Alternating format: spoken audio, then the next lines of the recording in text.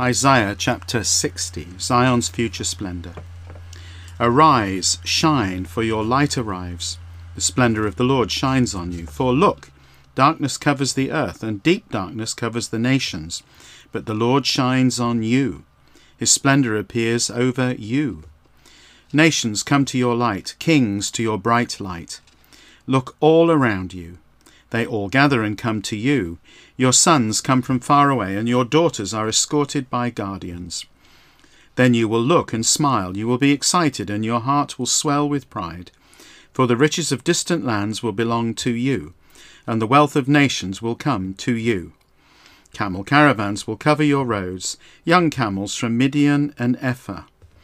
All the merchants of Sheba will come, bringing gold and incense, and singing praises to the Lord. All the sheep of Kedar will be gathered to you. The rams of Nebaioth will be available to you as sacrifices. They will go up to my altar acceptably, and I will bestow honour on my majestic temple. Who are those who float along like a cloud, who fly like doves to their shelters?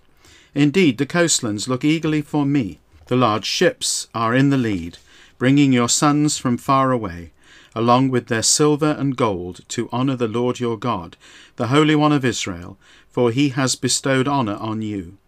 Foreigners will rebuild your walls, their kings will serve you. Even though I struck you down in my anger, I will restore my favour and have compassion on you. Your gates will remain open at all times.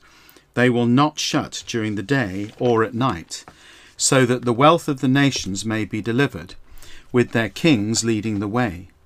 Indeed, nations or kingdoms that do not serve you will perish. Such nations will definitely be destroyed.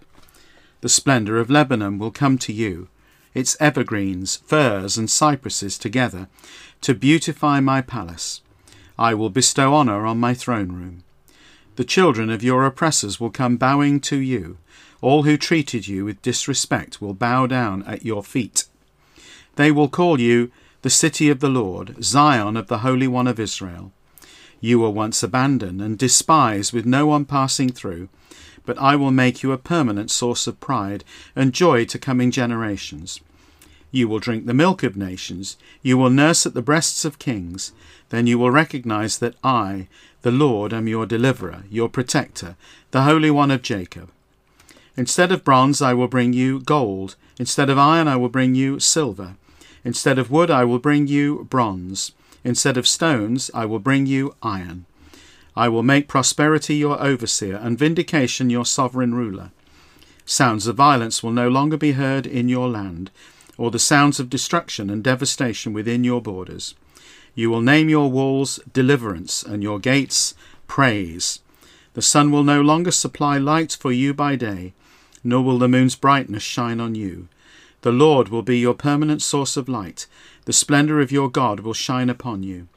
Your sun will no longer set. Your moon will not disappear. The Lord will be your permanent source of light. Your time of sorrow will be over.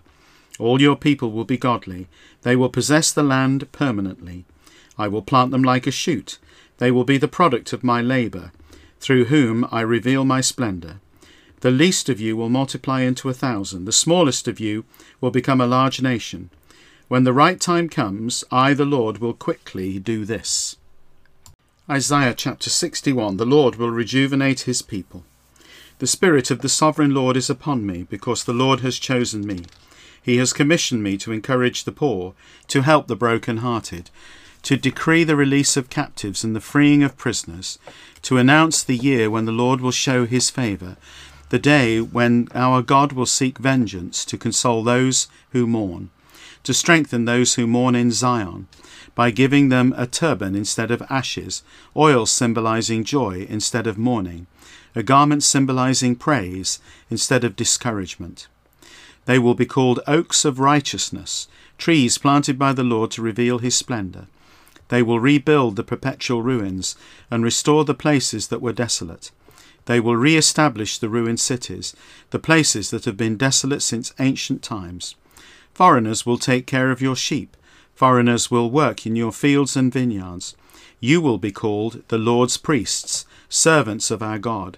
You will enjoy the wealth of nations and boast about the riches you receive from them. Instead of shame, you will get a double portion. Instead of humiliation, they will rejoice over the land they receive. Yes, they will possess a double portion in their land and experience lasting joy. For I, the Lord, love justice and hate robbery and sin. I will repay them because of my faithfulness. I will make a permanent covenant with them. Their descendants will be known among the nations, their offspring among the peoples. All who see them will recognize that the Lord has blessed them. I will greatly rejoice in the Lord. I will be overjoyed because of my God. For he clothes me in garments of deliverance. He puts on me a robe symbolizing vindication. I look like a bridegroom when he wears a turban as a priest would. I look like a bride when she puts on her jewelry. For just as the ground produces its crops, and a garden yields its produce, so the sovereign Lord will cause deliverance to grow, and give his people reason to praise him in the sight of all nations. Isaiah chapter 62. The Lord takes delight in Zion. For the sake of Zion I will not be silent. For the sake of Jerusalem I will not be quiet, until her vindication shines brightly and her deliverance burns like a torch. Nations will see your vindication, and all kings your splendour. You will be called by a new name that the Lord himself will give you. You will be a majestic crown in the hand of the Lord, a royal turban in the hand of the Lord. You will no longer be called abandoned, and your land will no longer be called desolate. Indeed, you will be called, my delight is in her, and your land married. For the Lord will take delight in you, and your land will be married to him. As a young man marries a young woman, so your sons will marry you.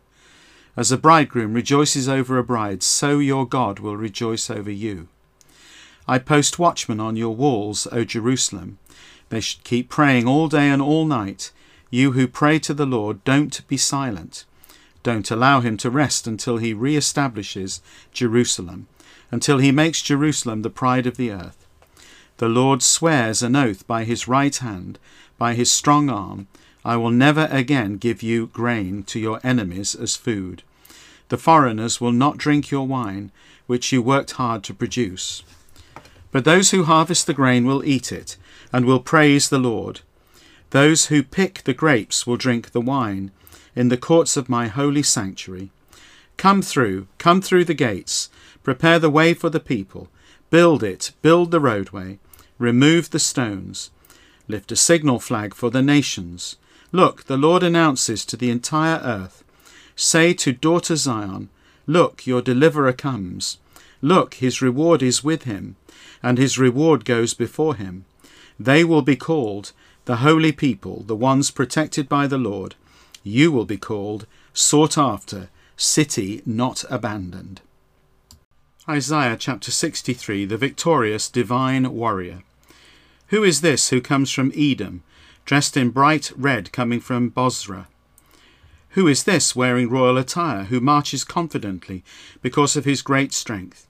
It is I, the one who announces vindication and who is able to deliver. Why are you in red clothes? Why do you look like someone who was stomped on grapes in a vat? I have stomped grapes in a winepress all by myself. No one from the nations joined me. I stomped on them in anger. I trampled them down in my rage. Their juice splashed on my garments and stained all my clothes.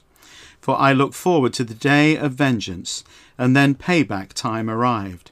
I looked, but there was no one to help. I was shocked because there was no one offering support. So my right arm accomplished deliverance. My raging anger drove me on. I trampled nations in my anger. I made them drunk at my rage. I splashed their blood on the ground.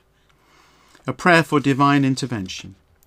I will tell the faithful acts of the Lord's praiseworthy deeds. I will tell about all the Lord did for us, and the many good things he did for the family of Israel, because of his compassion and great faithfulness. He said, certainly they will be my people, children who are not disloyal. He became their deliverer. Through all that they suffered, he suffered too. The messenger sent from his very presence delivered them. In his love and mercy he protected them. He lifted them up and carried them throughout ancient times. But they rebelled and offended his Holy Spirit. So he turned into an enemy and fought against them. His people remembered the ancient times. Where is the one who brought them up out of the sea, along with the shepherd of his flock? Where is the one who placed the Holy Spirit among them, the one who made his majestic power available to Moses, who divided the water before them, gaining for himself a lasting reputation, who led them through the deep water? Like a horse running through the wilderness, they did not stumble. As an animal that goes down into a valley to graze, so the Spirit of the Lord granted them rest. In this way you guided your people, gaining for yourself an honoured reputation. Look down from heaven and take notice, from your holy, majestic palace. Where are your zeal and power? Do not hold back your tender compassion. For you are our Father, though Abraham does not know us and Israel does not recognize us. You, Lord, are our Father. You have been called our protector from ancient times. Why, Lord, do you make us stray from your ways, and make our minds stubborn, so that we do not obey you? Return for the sake of your servants the tribes of your inheritance. For a short time your special nation possessed a land, but then our adversaries knocked down your holy sanctuary. We existed from ancient times, but you did not rule over them. They were not your subjects. 2 Corinthians chapter 1, Salutation. From Paul, an apostle of Christ Jesus, by the will of God, and Timothy our brother, to the church of God that is in Corinth, with all the saints who are in all Achaia. Grace and peace to you from God our Father and the Lord Jesus Christ. Thanksgiving for God's comfort. Blessed is the God and Father of our Lord Jesus Christ, the Father of mercies and God of all comfort, who comforts us in all our troubles, so that we may be able to comfort those experiencing any trouble with the comfort which we ourselves are comforted by God. For just as the sufferings of Christ overflow towards us, so also our comfort through Christ overflows to you. But if we are afflicted, it is for your comfort and salvation. If we are comforted, it is for your comfort that you experience in your patient endurance the same sufferings that we also suffer. And our hope for you is steadfast, because we know that as you share in our sufferings, so also will you share in our comfort. For we do not want you to be unaware, brothers and sisters, regarding the affliction that happened to us in the province of Asia, that we were burdened excessively beyond our strength, so that we despaired even of living. Indeed, we felt as if the sentence of death had been passed against us, so that we would not trust in ourselves, but in God who raises the dead. He delivered us from so great a risk of death, and he will deliver us.